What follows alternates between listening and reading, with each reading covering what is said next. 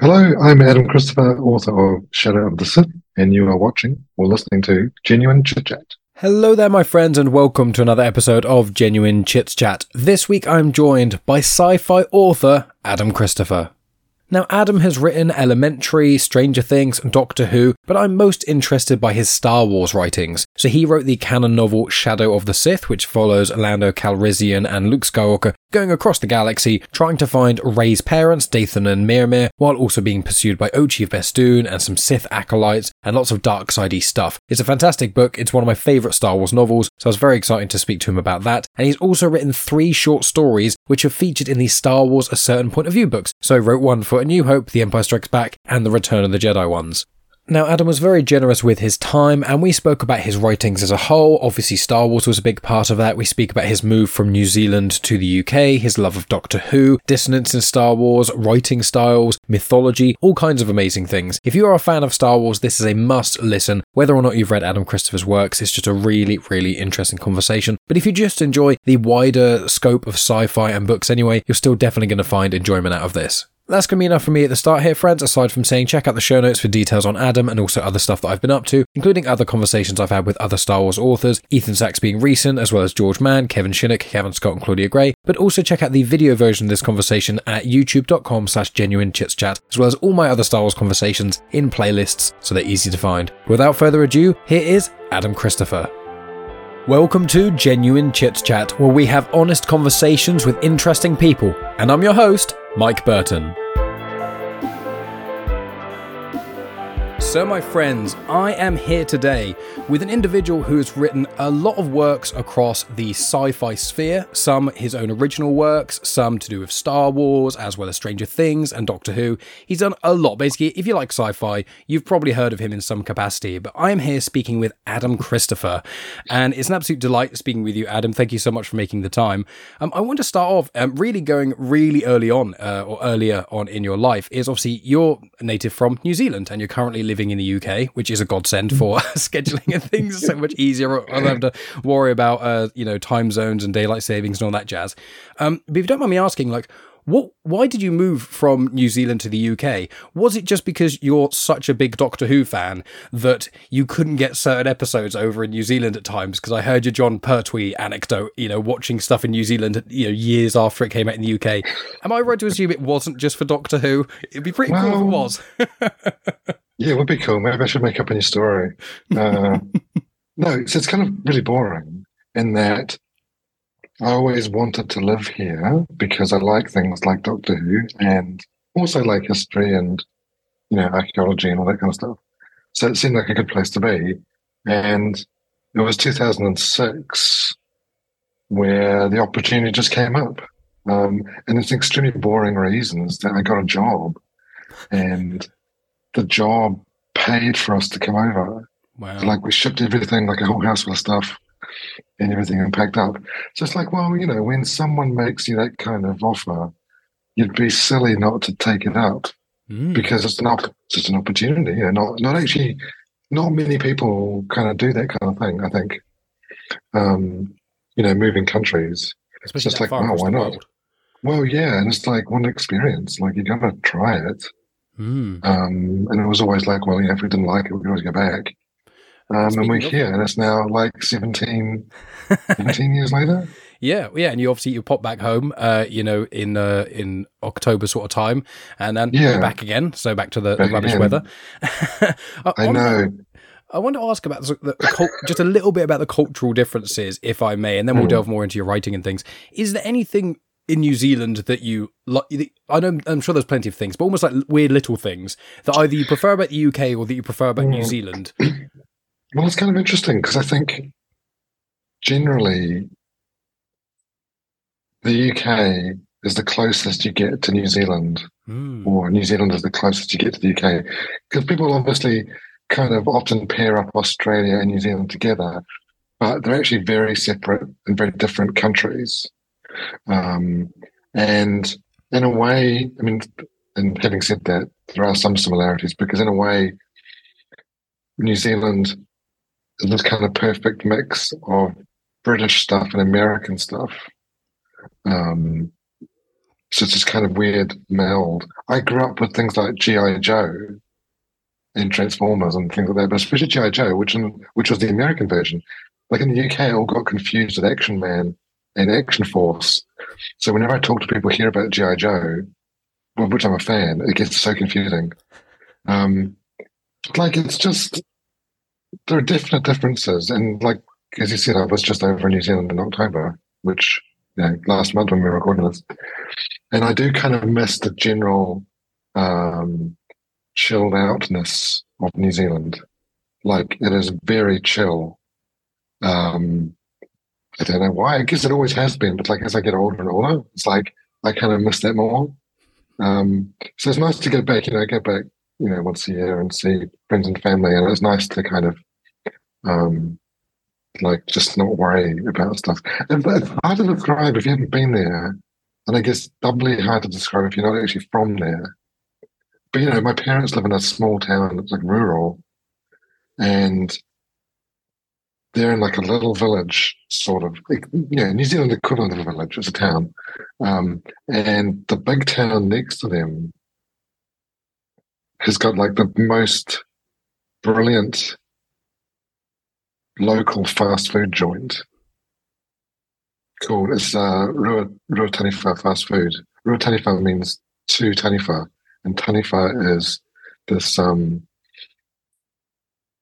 I was at school, we were taught that it was a Maori indigenous kind of monster legend, but they're not actually monsters. They're more like the kind of spirit that inhabits a place.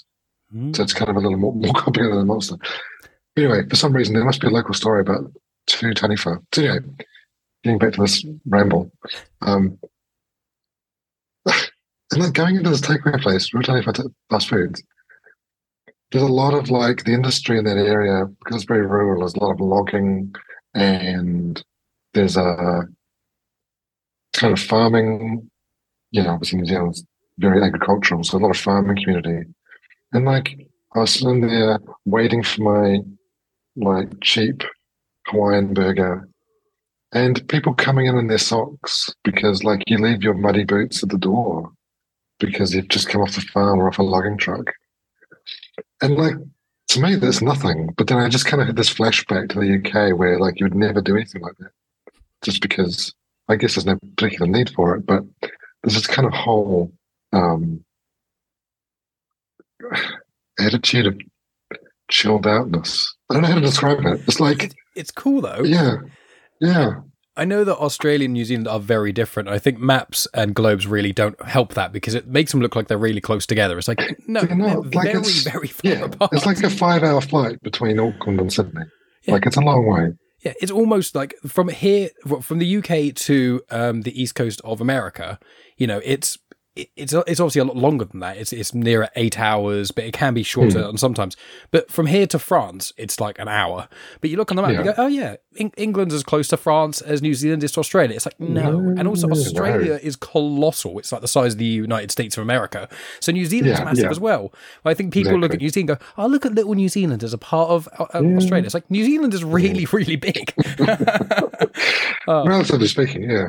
Yeah, exactly. But it's nice to go back, and but also I enjoy the UK, because I get to watch Doctor Who live on TV, which is the dream. Exactly, the dream, surely. Especially with all the, you must be chomping at the bit for the episode that's coming out in a few days, and all the the 60th anniversary specials and all that sort of stuff going on. Yeah, it's funny because I was thinking about that. You mentioned in the intro, I think I edited a Doctor Who fanzine in New Zealand called TSV. Which won some awards and was very cool. And obviously this is like ancient history, because the idea of fanzines, this was back when, in New Zealand, you couldn't get Doctor Who magazine because it was like the subscription was too expensive. And if you did find it in some kind of specialist comics shops, it was 6 months out of date because it came by boat. So you had like pen pals in the UK, which you wrote letters to. This is like before even dial-up internet. So the idea of a kind of black and white photocopied A5 fanzine that you'd put together with letraset and a photocopier, and then post out to people. But anyway, for the 50th anniversary, because I've got like a huge kind of collection of my stuff from TSV, the Bradford Media Museum, I can't remember what they call it, National Media Museum or something, they were doing a 50th anniversary exhibition of Doctor Who stuff, and it was about fandom rather than the program. So I got in touch with them and I lent them kind of my boxes of TSVs and all kinds of stuff. And then this is why I was remembering it, because it's 10 years ago. I can't believe. So I went up there for like this big launch thing, and it was a really good exhibition. And amongst all the stuff, there's like my copies of TSV and the little award thing that I won, with a little label, like in the museum, properly like a historic exhibit. So that was super weird. That was 10 years ago, which is also even weirder because I remember it. And this is again a sign of I'm getting older. Like I remember it like it was yesterday. And now this week is the 60th anniversary, and we get new Doctor Who. Amazing. It's incredible. And speaking of Doctor Who, I wanted to ask, obviously, with you edited a lot of TSV as well, and that's almost, I know you've been writing basically your entire life, and you were writing, fan fiction when you were younger, and I know the story of you submitting, I believe it was the Doctor Who story, and then it got rejected, and then you're like, I need to try a little bit harder with this writing thing. Yeah. And I love hearing about all those sort of things, but I'm interested do you think the editing of the magazine itself helped lend to your start up in writing? Obviously yourself, when you had that rejection, it really kind of, kicked you up the bum a little bit. But did you find editing maybe helped the writing process or anything like that? I think it probably did in terms of getting the kind of discipline of work, which kind of sounds a bit weird, but what I mean is, writing can be difficult, especially obviously when I started out, I had a day job, as every writer does. So I had to, when I wrote Empire State, which is that was actually the third manuscript I wrote, but when I was doing the first three kind of full-length, book-length manuscripts, which was more to find out if I could even do something that long, because I've been writing, as I said, Doctor Who fan fiction, but they were all kind of short stories and even just like flash fiction. So could I even write a whole book-length novel? But I got up at 5 a.m. to do my writing, and then when I got home at 5 p.m, I would do another hour's worth of work. And the thing with TSV was, I don't not so much editing itself, because TSV was it's like Doctor Who magazine, it's non-fiction, so it was features, interviews, reviews. There was short fiction in it, but it was more the fact that when I was doing that, and again this actually overlapped with moving to the UK, because I was doing the last couple of issues while I was here, and it was that kind of that self-imposed deadlines of getting an awful lot of stuff done in a very quick turnaround. Because TSV is a fanzine, but there were subscribers and they were waiting for the next issue. And each issue was like 100 pages. So quite a lot of work, because I also did the layout and design as well. So there was a lot of work to do, and you kind of had to sit down and do it. And I think that helped with when it came to, like, as you said, I decided to kind of take writing seriously. And the main obstacle to that is sitting down and doing the work when you don't want to do it. You can't just wait for the muse to magically appear if someone was waiting for something. It's a job. You have to do the work. So yeah, definitely I learned a lot.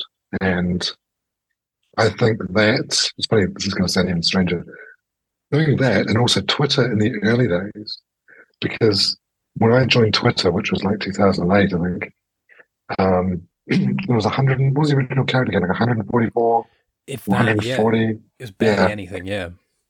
So what I would do, this is in the old days when it was actually quite good and useful, and you could have fun on that, like the conciseness of tweets, because I have this terrible problem of procrastination, where it's like, okay, I'm doing writing as I'm treating it as a job and taking it really seriously, but I'm also spending every free moment on Twitter avoiding doing any work. But like the whole conciseness of social media really helped. Which again, when I say that, it sounds weird because it's like, what am I comparing writing to tweets? Which is ridiculous. But like self-editing, to be fair. It's self-editing, yeah. So it's a kind of the discipline of work and the kind of self-editing and using the whole thing about writing is like using as few words as possible. Certainly in the early days of social media, that was really the thing. So yeah, it's kind of weird beginnings, but I think they helped. Yeah, and linking in with that, I've got it noted. To clarify, I do my own research. There's not someone hasn't given me these. I've been listening to a lot of you talk. I'm very impressed. That's very good. So it's one of those because I don't. When you see me looking at my notes, I don't want you thinking I don't know this because my own. It's more so reading my own scraggly handwriting that I've written in different color pens. But I noted something that I heard you say in one podcast, which was, after your Doctor Who submission was rejected, you started listening to very early podcasts and reading newsletters. And in fact, one of them was by Michael Stackpole, who any fans of Star Wars Legends, I know you're a big fan of Star Wars Legends, he obviously was the writer of the first, I believe, 4 X-Wing / Rogue Squadron novels, as well as a few others. And then I've also got Mel Lafferty, she did the solo novelization, if I'm correct in thinking that. So these individuals who, sort of pre-podcast, before that was really a big thing, you learned from them, and also obviously the solo novelization was post the canon reset, but obviously Michael Stackpole was, even pre the prequels. So it's interesting that from you learning from those two individuals, and then you go forward like several years really, that there's a connection there to Star Wars. And I know you've always really had this connection to Star Wars as well. So like reading your Star Wars work, you can feel the passion coming out of it. So I'm just interested if you could tell us a little bit more about that, listening to podcasts, reading newsletters and things about those two individuals, because it's something I don't hear that often. So, that thing that happened, so it wasn't a Doctor Who novel. It was, there was a publisher, science fiction publisher in the UK that did like an open submission window, which is like, because most publishers require a writer to have an agent. But sometimes some of them will have this kind of window where it's like, well, you could just, anybody could submit something, for this month and they'll take a look. So what I had done was at the same time as moving from New Zealand to the UK, I submitted a proposal. Now, again, this is before I had written my kind of first 3 kind of like, can I even do it manuscripts. All I had done was like Doctor Who fan fiction, really. Some other stuff as well, like at high school and stuff. But I was so convinced that they would love it and commission a novel and it would be amazing and that would be the start of everything. I was like completely convinced because I was clearly like this extremely talented writer who was a genius. And when I moved to the UK, having sent it just before, when I got here, then obviously the rejection came. And that was the kind of thing of like, this kind of realization. It's like, what am I doing? This is ridiculous. You can't just think you're a writer and wait for things to come to you. You have to work for it because everything requires work, hard work. Everything requires hard work. So that is what you mentioned, is that kind of switch that kind of flipped in my brain. It's like, wait a second, I'm doing it wrong. I need to take it seriously. So part of that was sitting down to write a manuscript. It's like, can I even do a novel? So let's try. And then while doing that was finding podcasts. So, I mean, this was 2006. So podcasting was quite newish, I think. And it had a good community of like science fiction and fantasy writers because it was kind of small. So Michael Stackpole did a podcast called The Secrets, which was about writing and publishing, because obviously he's a hugely experienced author, like I said, Star Wars, but also Battletech and his own fantasy novels. He's also written World of Warcraft and all kinds of stuff. And he had a newsletter that went with it called The Secrets. And then Mel Lafferty did, I think, You Should Be Writing. You Should Be Writing? You should be writing. No, you should be writing. It's been a long time. But again, because she was at that point, she hadn't been published, and she was someone like me who was a writer trying to get in and trying to figure it out. And she kind of did a podcast that kind of charted her journey. So, you know, if I'm taking it seriously, I have to kind of listen to people that know what they're talking about. So I listen to those. And it's kind of weird. Like years later, well, Michael Stackpole is one of the great Star Wars Legends authors. I've had I was on a podcast with him last year with Brian Young, another author, and it's like I finally got to relay that whole story of how I had listened to The Secrets and how that was actually what kind of spurred me on to get published, which was the point of his podcast. It's like, the whole thing was like, this is the secrets, like how to get closer. The kind of tagline at the beginning was like how to get closer to seeing your name on the spine of the book, because then it was impossible. It's like you can't get an agent. That's like impossible. And then you can't get published. It's impossible because there are a bajillion people who want agents and who want authors and who think they can write. And like maybe I'm just one of them. So yeah, and then obviously I became friends with Mira as well, and then she wrote the solo novelization. She's also written World of Warcraft, and she's got her own amazing original novels, and she's written Minecraft, I think. Yeah, we kind of stuck it out, and here we are. And like Michael Stackpole, I put in references to him in Shadow of the Sith as a kind of tribute, because it's like, well, I loved his X-Wing books. I think the X-Wing books are kind of my favorite Star Wars novels, and I was like, I got to put him into Shadow of the Sith somehow, which I did. I think he was pleased. That's amazing. Yeah, I mean, Shadow of the Sith, I tweeted about it after I read it. I say read it. I listened to it on audiobook. I've got it physically there. But what I normally do is I've been reading The High Republic physically, and then I listen to most other things in audiobook form because I want to consume so much Star Wars content. I need to it's like, okay, audio and this one. But I listened to it on audiobook and I was like, this is so good that I need to physically own it. So I bought it and I got it specifically in a hardback as well. I was like, and I wanted to have it because I want to be able to lend it to people as well, and get them to read it, but also, double the sales support. And I remember tweeting out and saying how amazing it was. And I legitimately believe it is one of not only the best canon novels, but I believe it's one of the best novels in all of Star Wars. And you've mentioned it saying, you've kind of viewed it as a 6.5, like episode 6.5, because it, sits in a sweet spot. And the scale of it all and how epic it is, it's just fantastic. And one element of the book is Pryde. Now, I want to ask you a little bit about Pryde, because obviously your certain point of view story in Return of the Jedi is centering around Pryde, the steadfast soldier. And then obviously Pryde he's not like a main character in Shadow of the Sith, but he definitely has quite a bit of screen time, as it were, page time. And so what was it about Pryde that initially intrigued you? I assume it was Richard E. Grant's fantastic performance, but I love hearing why so everyone's got their own favourite smaller Star Wars character they kind of gravitate towards for some reason or another. I'm sure you have plenty, but what was it about Pryde that made you, because I've looked it up and things, and really, apart from a couple of very minor comic appearances, outside of The Rise of Skywalker, you're pretty much the only person who's written him in any real depth. So you are essentially responsible for, outside of Rise of Skywalker, like branching off his story. So what about Pryde really intrigued you? Well, it was Richard E. Grant, for sure. Firstly, because he was kind of like The Rise of Skywalker, when I saw it at the movies, was full of surprises for me, because it had Richard E. Grant, who's one of my favourite actors. I mean, I knew he was going to be in it because obviously Pryde was, I don't know if he was in the trailers, but I knew he was in it. But he's really good. Of course, he's Richard E. Grant. Of course he's good.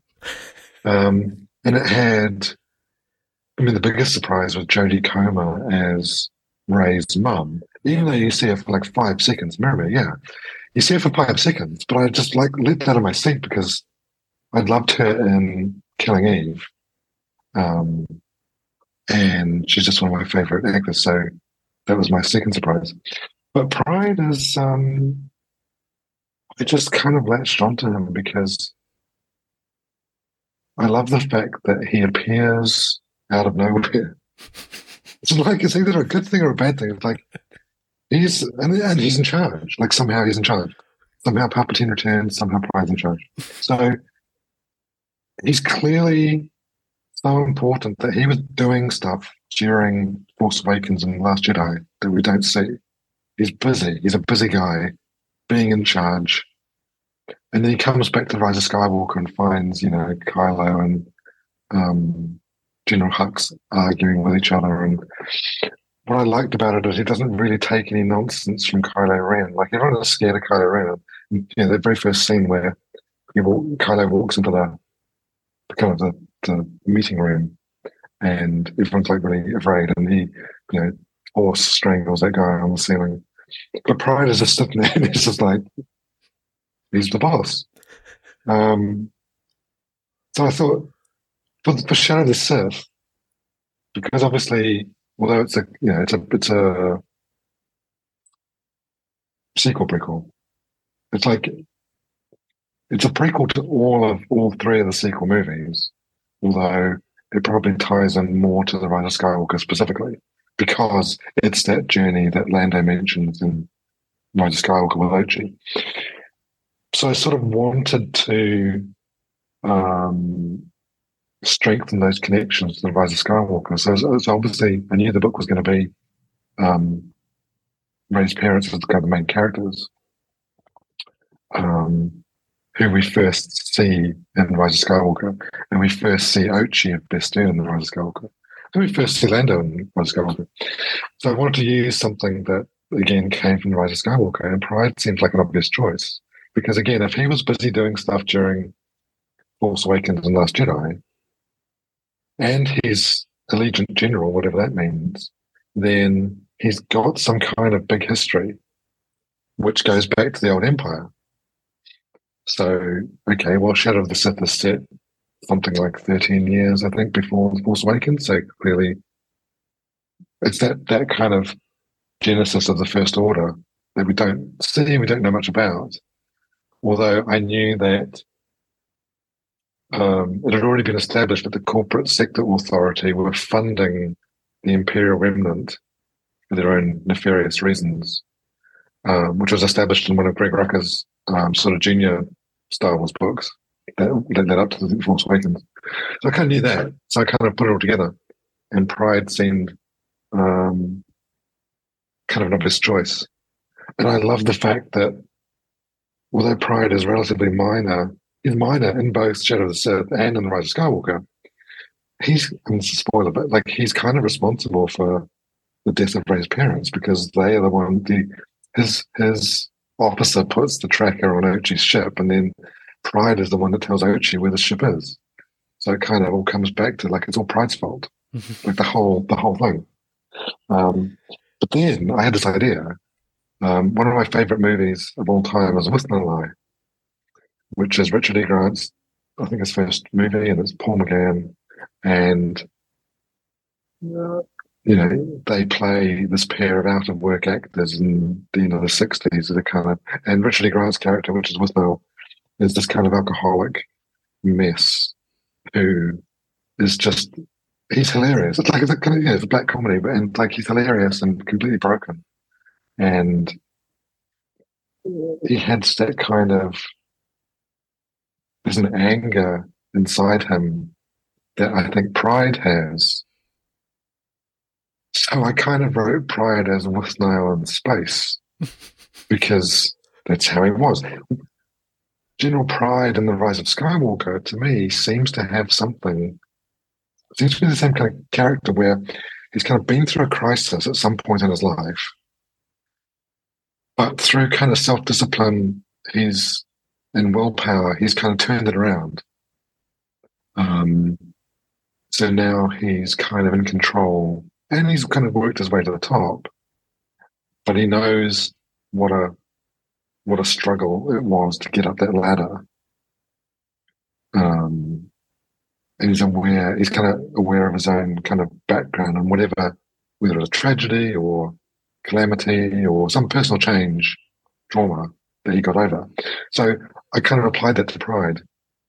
In the same way that, like, Withnail if you watch Worst Now I, like it's got quite a sad ending, but like, there's either two things: either Worst Now destroys himself, or he gets over his kind of situation. Now we don't know because the film finishes, but I thought, well, yeah, Pryde has gone through the same kind of character transformation. Yeah, so he's in Rise of Skywalker, he's in Shadow of the Sith, and he's in my Return of the Jedi story. Because again, we're kind of going backwards through his timeline. It's like, well, we saw him in Rise of Skywalker where he gets blown up in the Star Destroyer. Then we see him earlier in Shadow of the Sith where he's kind of working with the corporate sector to kind of leading up to the First Order. And then, well, he's in Return of the Jedi somewhere. So I put him into Return of the Jedi because he's this kind of lifelong Imperial career officer. Mm-hmm.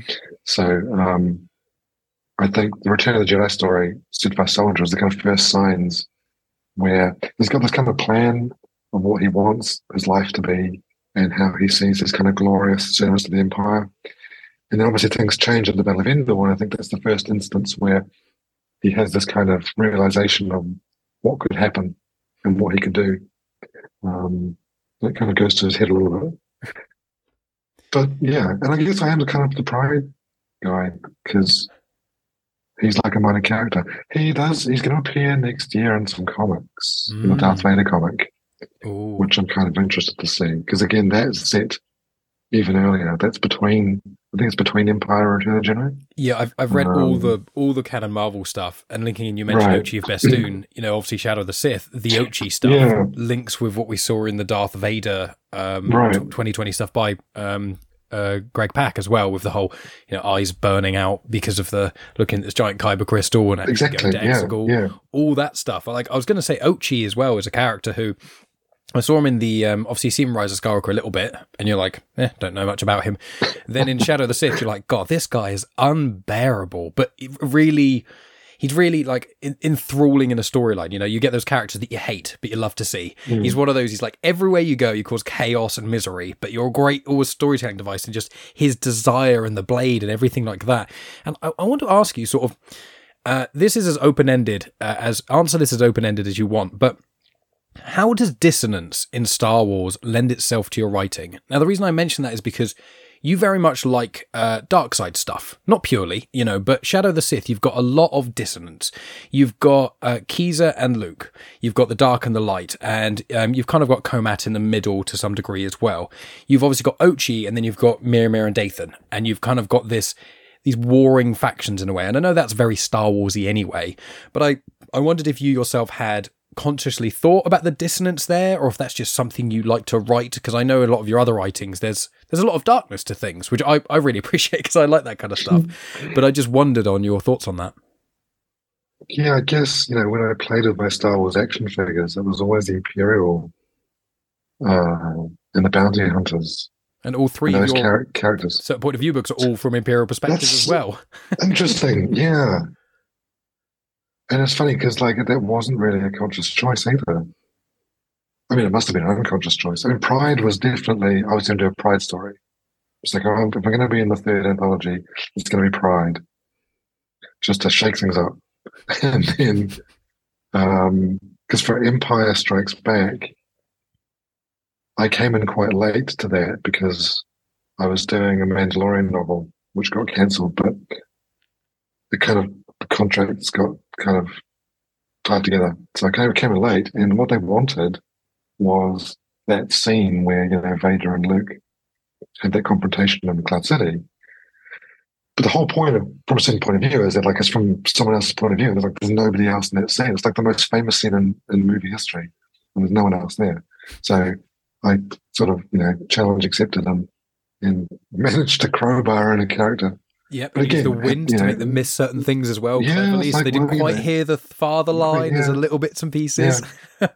And then I think the first one, Star Wars New Hope, that might have been a suggestion, because obviously that's a great scene where Han has that conversation. So it's like, well, what's on the other end of it? So I kind of jumped at that one. But yeah, all three are kind of Imperial stories. I think Star Wars is such a huge mythology, and And I say mythology because if you think of it in the kind of mythic terms, then classic myth is very often, not always, very often, you know, dark and light, good and evil, um, hugely powerful forces on both sides. And in fact, a lot of classical myths, like Greek and stuff, it's super dark. It's kind of weird and also like super dark. And um, that's also kind of interesting. So, if Star Wars has a mythology in itself, and what I love about new canon is we kind of don't know so much about certain periods of Star Wars history in the galaxy. And those legends went into it quite a bit. But in new canon, it's like there's hints and mentions and references, and there's some characters, Hu Yang has been around for 25,000 years. That kind of reference to stuff. And the shadow of the Sith, I wanted that kind of epic mythological quality. And the good thing about that is you can kind of keep it non-specific. It's like, okay, well, Exum Panchard, who is this kind of Sith spirit that inhabits this helmet, there's flashbacks to when he was alive, and it's almost like a medieval sort of fantasy thing. But like, was it 1,000 years ago? Was it 10,000 years ago? Was that 100,000 years ago? The whole thing, like, he's not Darth Panchard. He's Viceroy Exum Panchard. It's like, was he even a Sith, or was he kind of this kind of Sith tangential kind of power, dark side? Even his lightsaber is curved. It's not like it's just here's a kyber crystal and you make a lightsaber. It's like it's a kind of weird mythological lightsaber. And that links with George Mann's Dark Legends, which is mythos within mythos within mythos, which I really like as well. Well, which is interesting because, like, with those, George Mann, I think it's done 3, Dark Legends is what I kind of borrowed from. Yeah. And so with those and with the Legends expanded universe novels, what I like to think is that those are the stories that people in Star Wars tell. And like in our own world, like, okay, maybe they happened, maybe they didn't happen, maybe they happened in a different way, or maybe the story has got garbled over the generations and it's become this new thing. Which is why I also in Shadow of the Sith I kind of peppered in kind of little bits of legends things here and there, because it's kind of like, well, maybe they did happen, maybe that character does exist. Not necessarily in the way that we know from legends, but there's a hint there that actually perhaps that whole kind of that window into that particular slice of the Star Wars universe exists, and we can see into it a little bit. But it just kind of felt epic, and Star Wars again is like, it's a mythology, but also it fits so many different genres, and we love. Well, like the original one, like A New Hope. It's kind of like it's a science fiction movie, but it's also fantasy. It's also a western. It's a samurai movie. It's a kind of pulp sci-fi serial. It's a kind of 1930s swashbuckling Zorro story, and that's why it works, because it has all these different genres kind of mashed together. And things like horror, which I'm kind of drawn to, as a genre can be applied to something like Star Wars, and some of the best bits of Star Wars, like with Darth Vader or the Sith, is like we get completely horrified and terrified by these things, which suddenly take you from this science fiction movie into kind of this weird science fantasy. And especially because The Rise of Skywalker has a lot of that kind of elements in it. I mean, the Emperor is sort of undead and is a kind of walking corpse. And then he gets kind of resurrected into this extremely evil version of Palpatine.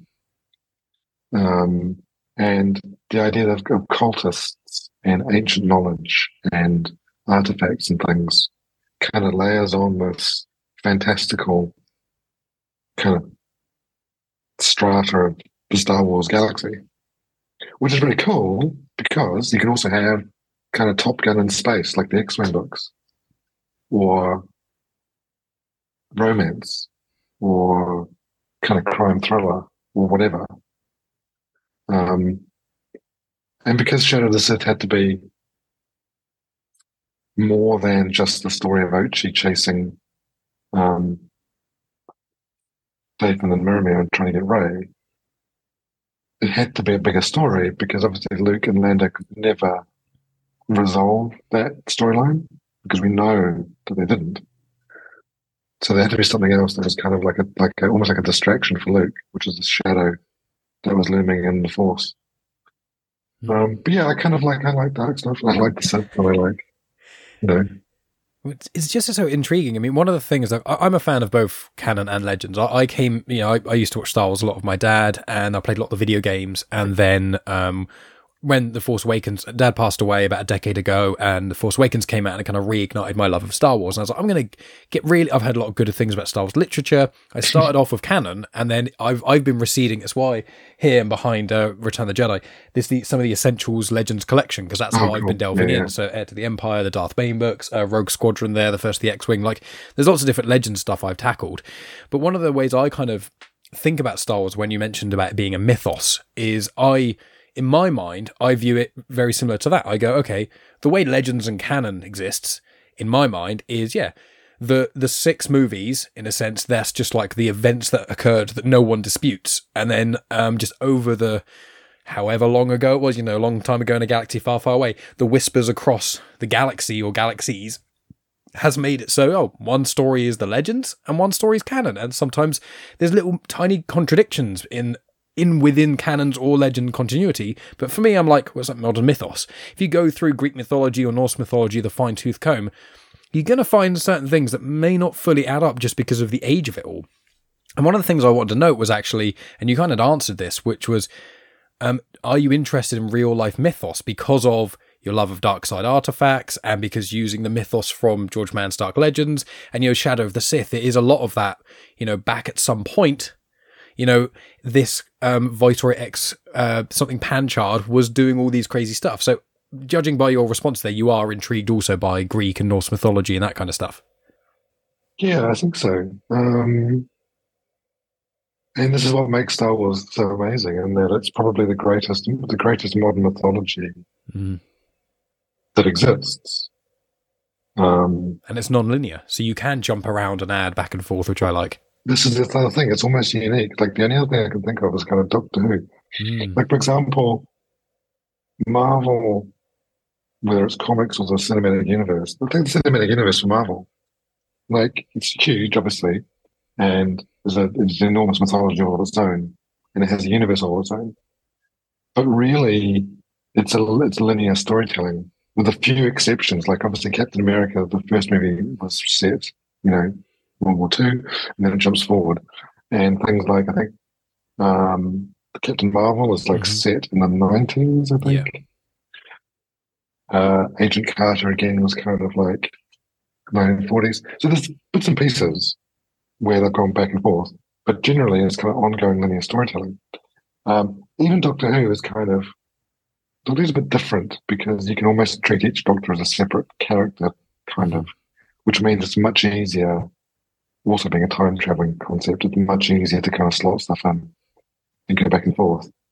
So in Doctor Who, and again, I started writing Doctor Who fan fiction, it's like you can concurrently have ongoing adventures with different Doctors at different points in the whole mythos of Doctor Who. With Star Wars is really interesting because the 9 movies, the original trilogy, and then the prequels, and then the sequels are 3 distinct different time periods. And now I've got like the High Republic, and in Legends continuity we had the Old Republic, and things like that. It's like the fact that Star Wars exists in these distinct time zones, each of which is an ongoing storyline, is kind of really amazing. And Shadow is kind of peculiar because it's set right in the middle of that big gap, which we know nothing about really, between, Return of the Jedi and The Force Awakens. So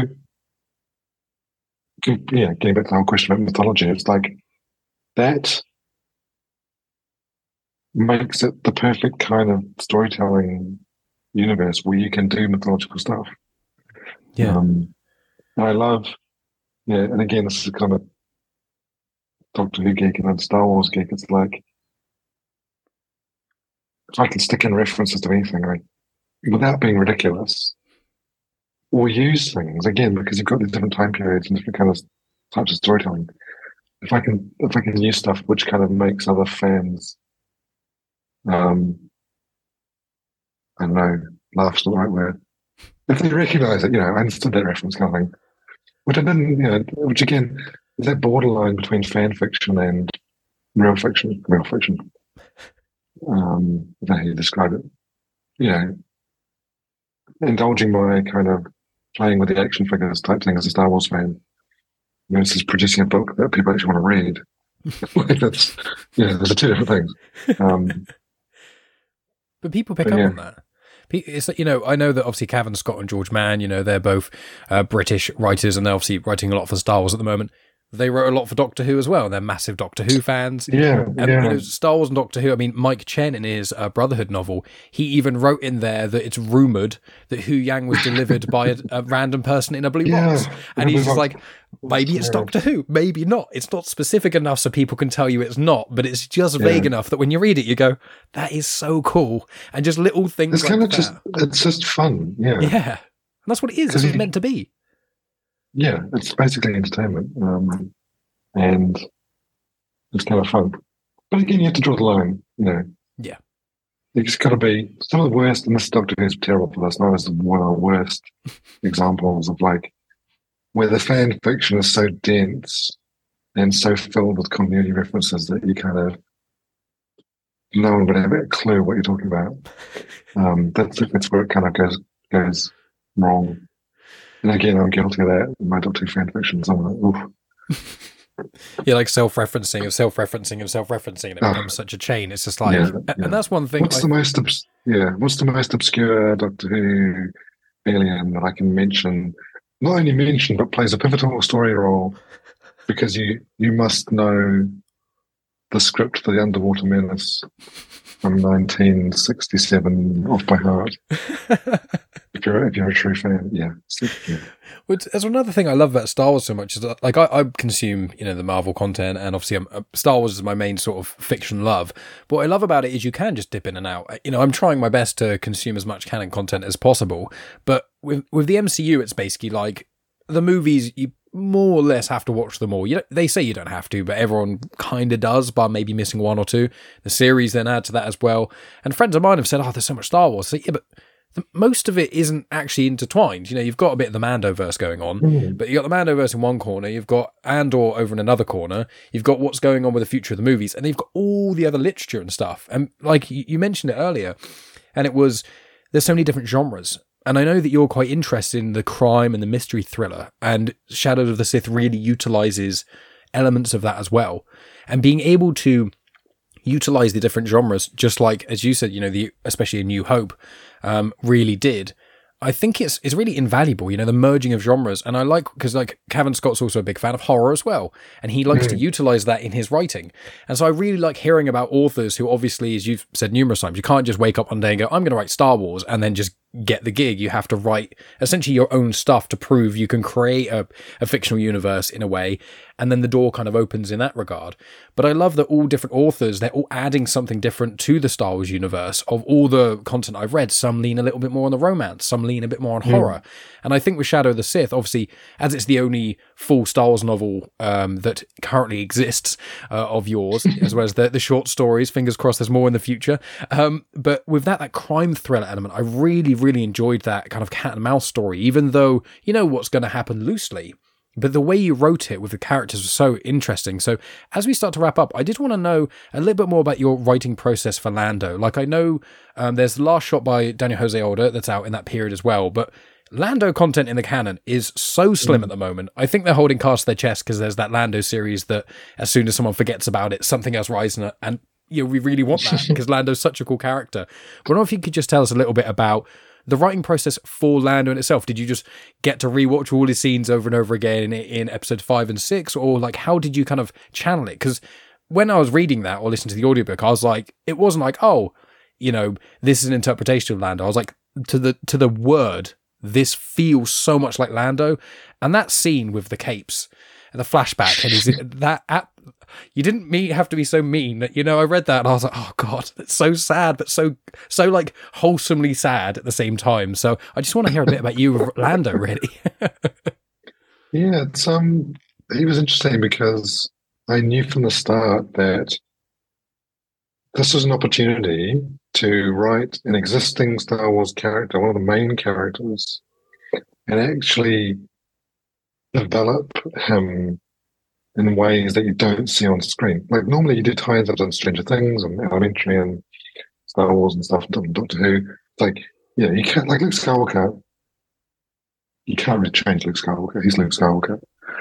Read the Elementary books, which is like modern day Sherlock Holmes with Lucy Liu and Tony Miller. Those books had to fit into the TV seasons. So whatever happened to those characters, I had to put them back exactly where they were when I started. And that's often the case with kind of licensed fiction because like it's not yours and it's going to fit in with all kinds of other stuff. But here I was like, well, hang on a second. Like Lando is like, we know where he is in The Rise of Skywalker. We know where we left him in Return of the Jedi. And these kind of terrible tragedies happened between the two, which you don't see. Like, okay, there's a bit of books, some comics. So I was like, well, clearly, what would a person like Lando be like if all these terrible things happened to him? And here was the chance to actually develop the character in a new way, in a kind of meaningful way, because obviously he's changed. Now, Luke has changed as well, because again, we know Luke very well, and we know what happened with Ben and all that kind of stuff, and we know where he ends up in Last Jedi, Rise of Skywalker. So yeah, absolutely, there's a character progression there as well.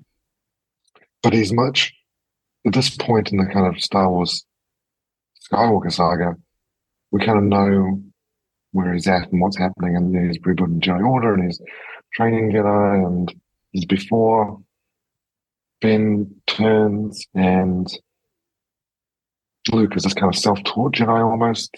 I mean, he had Yoda training, but he doesn't know anything about the Jedi Order really. Like he was never a Padawan, he never experienced the Jedi Council, anything like that. But with Lando, it's like, well, his daughter's been kidnapped. He can't find her. It's been 6 years. He's kind of on his own. He was a kind of, gambler, scoundrel, businessman. He was the administrator of Cloud City, adventurer and kind of playboy, and all these things that we know about Lando. It's like, well, what happened to him?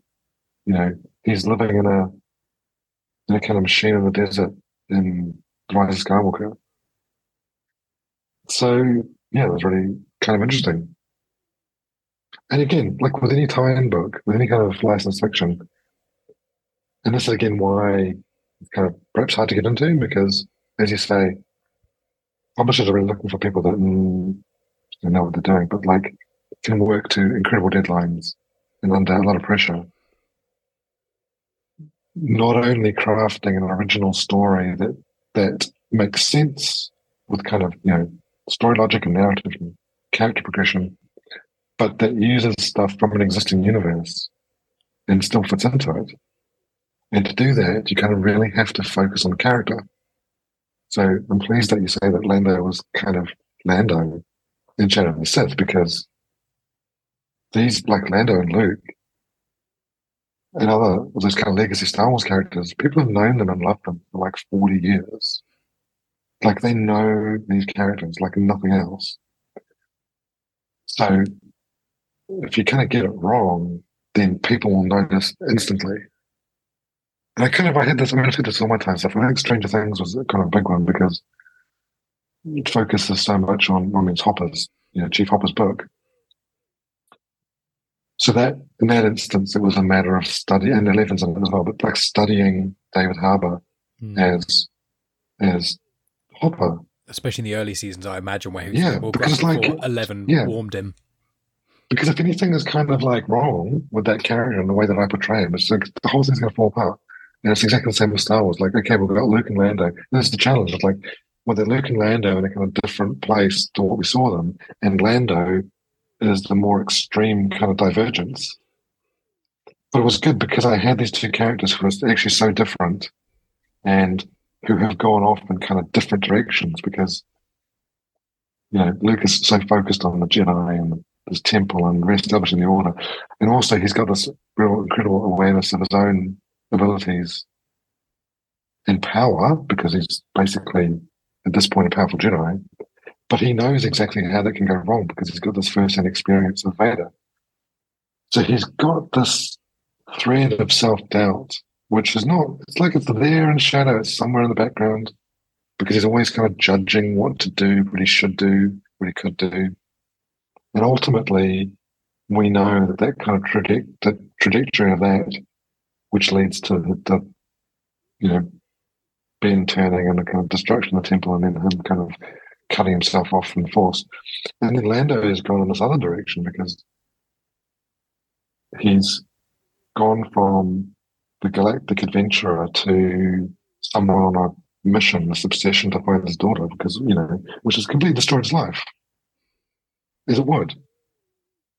And when we meet him in Shadow of the Sith, like he's being Lando, he's in a kind of gambling den and being the Lando that we can imagine. But that's only because he falls back into that because he can control the situation. Like his life is out of control. Like it's fallen apart out of control. But the way he can kind of get that control back is to just fall back into the old habits and routines and behaviors because like he is the master of that domain when he's playing Sabak and like pulling a swindle and sweet talking an alien and all this kind of stuff.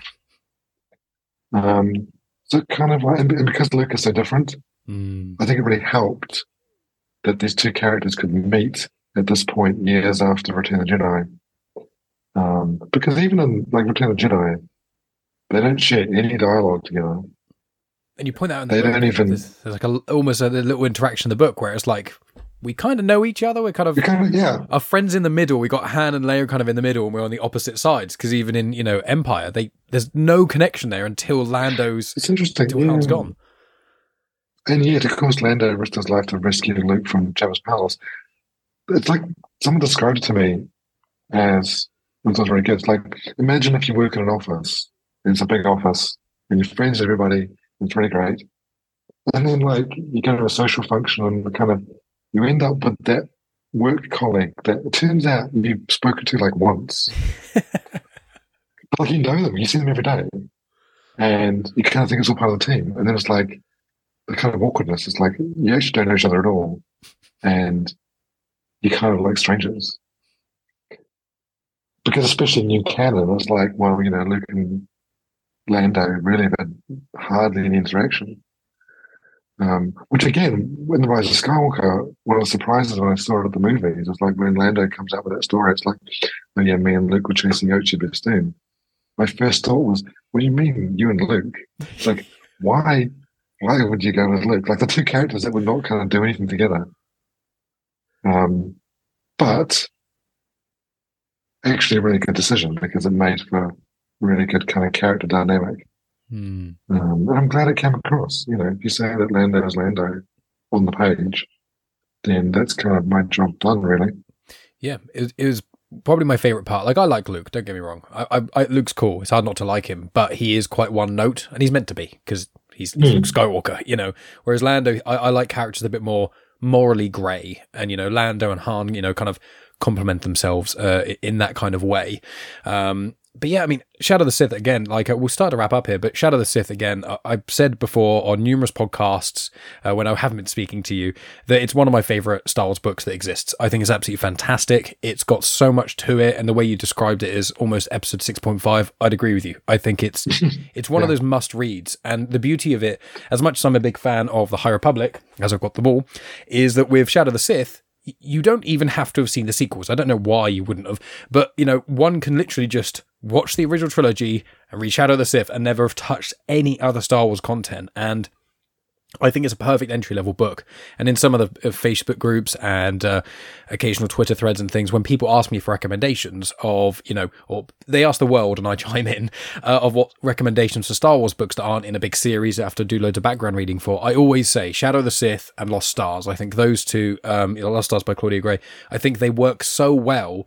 If the more content you know, the kind of better they are in some ways. But if you know nothing, they still work so strongly. And I just think it's exactly the kind of thing that I want Star Wars fiction to be. It's original, it adds to the content that exists, and it's also this incredibly thrilling story. Like, I was at the edge of my seat, I was like, I know what happens, but I was still so enthralled by it all. And that's the real difficulty with prequels. You know, that's the big thing with Star Wars. When you write content in between eras or before, and there's all those questions about who's going to do this, who's going to do that. So I want to just say again, you know, Shadow of the Sith is absolutely fantastic. All of your stories in these certain point of view novels are, in my opinion, some of the highlights.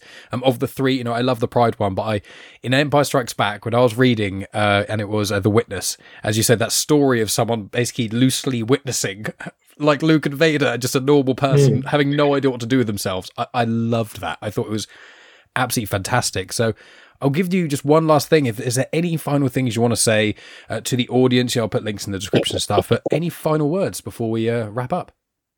Well, it's funny to end on, but the Empire Strikes Back story, it kind of like the whole point of those books is the way they change your perspective on the movies. Because if you read the book, read each of the volumes, and then you watch the movies, like suddenly they're kind of different. Which actually happened with Shadow of the Sith. Like, I was kind of surprised. I knew that it was going to change my perception of the sequel trilogy. But after I had written the book and it was all finished and everything, I actually sat down and watched them. I've been going through them, obviously, you know, in some detail. But actually just watched the three as films. And suddenly it's like they hit really differently, especially Rise of Skywalker. It's like, oh my goodness. It makes it better. You know, when Dathan, to be honest. Well, yeah. And when Dathan and Miramir appear, it's just like, for that flash scene in 2 lines of dialogue, I was just, oh my goodness, these are kind of my, I mean, they're not my characters, but it's kind of weird because they were characters that obviously they existed, but didn't exist because they had their names, they had nothing. They were 2 actors, 5 seconds on screen. So suddenly I got to kind of create pre-existing characters. It's kind of weird. But with Empire Strikes Back, watching the sequence from when Luke falls down the kind of tube thing into that control room and then meets Vader in the kind of protracted, you know, scene. Especially the control room, it's now you know there is someone crouched behind one of the consoles. It's suddenly you know, that's the bit where eventually Vader throws all the stuff at the bits of equipment and Luke, the window smashes and Luke flies out through the window. That's that scene. And it's this kind of weird dark control room and there's kind of these weird consoles and things. It's there's somebody crouched behind that console hiding. And then you see the corridor, this kind of weird corridor, which you get the flashback of, and I think it's The Force Awakens, that kind of weird triangular corridor. It's this character who's hiding behind the console then gets stuck in the kind of crawl space. She finds a panel and opens it, and then it's kind of there's someone stuck in that corridor. It's kind of weird. It's completely meaningless, and it doesn't do anything to change the scene at all. But it's suddenly you're aware that there's more going on, which is kind of funny. That's the beauty. That's the beauty of Star Wars. Well, it is. Yeah, that was fun, that story. So yeah, Star Wars. There's more going on than you can see. That's perfect. Yeah, and again, Shadow of the Sith really helps that. I'd say, you know, I'm not a sequel hater, to clarify. I like all the trilogies, but I grew up with the prequels, so I think growing up with the prequels, I already had the Star Wars ready to argue with people why I think these films are great, even though many people slate them. And I very much enjoy the sequels. I will say Rise of Skywalker is probably my least favorite of them, but I don't hate it. But genuinely, Shadow of the Sith really, really elevated that. For me, one of the weakest things about Rise of Skywalker was the lack of Lando, and we got a lot of Lando in Shadow of the Sith. So thank you for that. It's just, thank you for putting so many, you know, writing so many amazing stories, both inside and outside the Star Wars universe. I hope you continue to do so for a long period of time. And thank you so much again for coming on the show. So obviously I'll put your website in the description, but just tell people where they can find you. Yes, website is adamchristopher.me. I tend to be on places like Threads these days. Threads on Instagram, which is Adam Christopher Writer.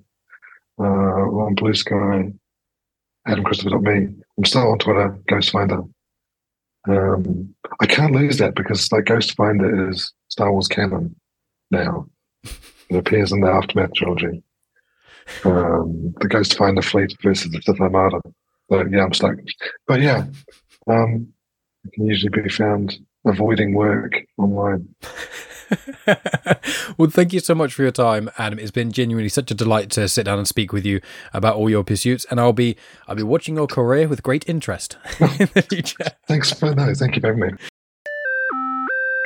And that's the end of the podcast. Thank you so much for tuning in. As always, my friends, as I said in the intro, check out Adam's other information in the description, including his social media, his website, and those sorts of things. And don't forget to check out my other conversations with Star Wars authors, including Ethan Sachs only a couple of weeks ago, and then George Mann, Kevin Shinnick, Kevin Scott, and Claudia Gray. In addition to that, make sure you check out my other Star Wars content. Myself, Math, and Dave have been watching the Star Wars prequels. So we watched Phantom Menace and Attack of the Clones and gave those reviews on this very feed as well. And you can watch the video versions of those at youtube.com/genuinechitchat, just like you could have watched the video version of this conversation with Adam Christopher, but you may already be there. If you are, check out the other stuff in playlists. And soon to come out will be the Clone Wars movie review with Math, Dave, myself, and Megan, and that's a soft prelude to the Clone Wars Conversation show, which we are kicking off in 2024. That's going to be once a month. Myself, Dave, and Math, and occasionally Megan potentially, are going to be talking about seasons of the Clone Wars animated series. So we did Star Wars Rebels reviewed this year, which was absolutely fantastic. It was really, really great fun. So the whole of next year is going to be Star Wars Clone Wars stuff. And then in the future we may do Bad Batch and other movies and things like that, Tales of the Jedi too, but that's going to be it for 2024. And if you've never listened to the show before and you're a massive Star Wars fan and you want to delve more into the canon universe, then make sure you check out my show Star Wars Comics in Canon. On YouTube, there's all the episodes of that there, or you can find it on its own feed or on the feed of Comics in Motion. And essentially, you don't need to have read a single Star Wars comic in your entire life to enjoy it. You just listen to any episode you want, and I go through the plot details of those comics in question of that day, and I give you additional information on characters and events, and other information in the canon may have reoccurred elsewhere, and sometimes they're Legends connections as well. So if you want to find out more about the comic world, which has a lot of cool stuff going on in it at the moment, and you also want to widen your horizons on your understanding of the canon, please check out Star Wars Comics in Canon. In addition to that, my friends, find me on X, Instagram, Facebook, and TikTok at Genuine Chits Chat. I have those various clips and stuff across the various social media places. Instagram is probably where I am the most active, and I'm also on Threads as well, where I cross-post quite a few things there. You can check out snippets of other podcasts I've done. You can also check out photos of the Star Wars comics I've tackled, and lots of other stuff that I've been up to, like movies I've seen, and occasionally photos of my dog, Willow. If you want to support the show, you can in a number of ways. You can share the show with your friends. You can tell people about it. You can leave ratings and reviews on Apple Podcasts, on Audible, on places like that. If you send a screenshot of your review, send it my way. I'll send you a bonus episode. But the main way that you can support the show that really, really helps me out is subscribing to my Patreon. That is patreon.com/genuinechitchat. Over there, if you subscribe, you get access to about 200 episodes of Afterthoughts right now, and we add at least one extra episode of that every single week. That's primarily myself and Megan reviewing TV shows, movies, things like that. Live performances sometimes, road trips we've been on, but also I release Star Wars Legends book reviews on there and a few other bits and pieces too. So you support the show, help me afford more and better equipment like a camera that I'm saving up for at the moment, and also you will get bonus episodes as well every single week so you will not feel empty-handed. And a quick shout out to all of my Patreon supporters, because I couldn't have done conversations like this with Adam without you. So it's a big thank you to Ria, Math, Brett, Scott, Dan, Dave, Brian, Tonya, James, Margaret, Frank, and Tony. You all mean the absolute world to me, and your contributions are just incredible. So thank you so much. Keep an eye out in the coming weeks for more Star Wars related content and more non-Star Wars related content, including Disney Discussions number 10, as well as there's a little bonus Christmas episode that myself and Dave have been talking about in the background as well, so keep your eyes out on that. But friends, I appreciate you all. I'll speak to you very soon with a new episode, and please tell Adam Christopher on social media how much you enjoyed this conversation, because it will really help me out in that way too. But that is enough from me, so I'll talk to you next week, and thank you as always for tuning in. You have just experienced host, creator, everything elser of Genuine Chit Chat, and also the host and creator of Star Wars Comics in Canon, found on the Comics in Motion podcast, Mike Burton.